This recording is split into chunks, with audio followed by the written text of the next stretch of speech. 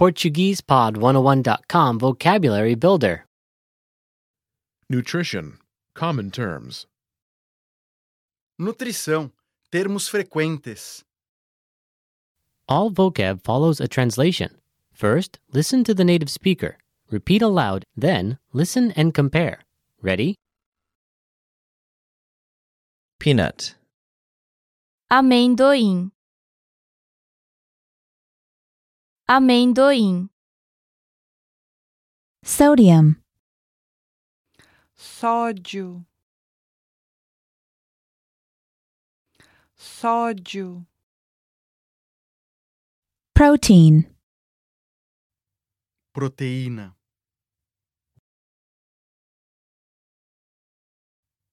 Proteína. Fiber. Fibra.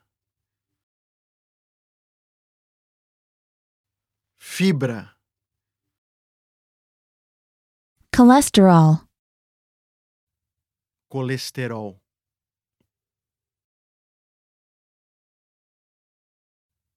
Colesterol. Carbohydrate. Carboidrato. Carboidrato.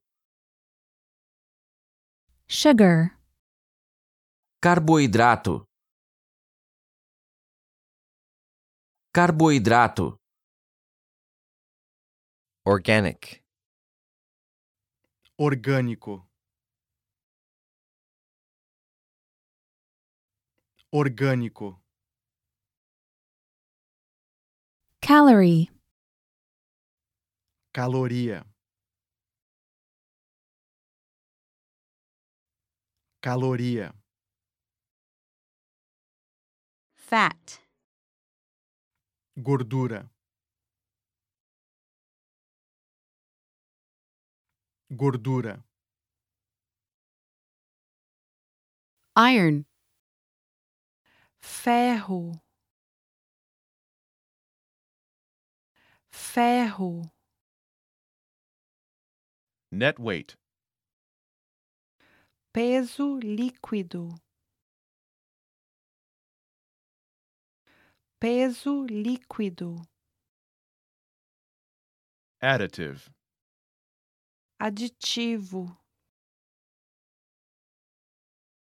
Aditivo.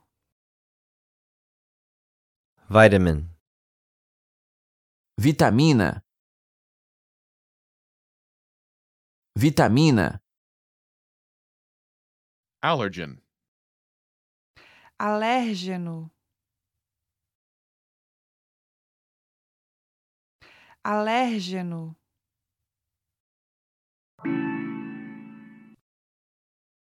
Well, listeners, how was it? Did you learn something new? Please leave us a comment at PortuguesePod101.com. And we'll see you next time.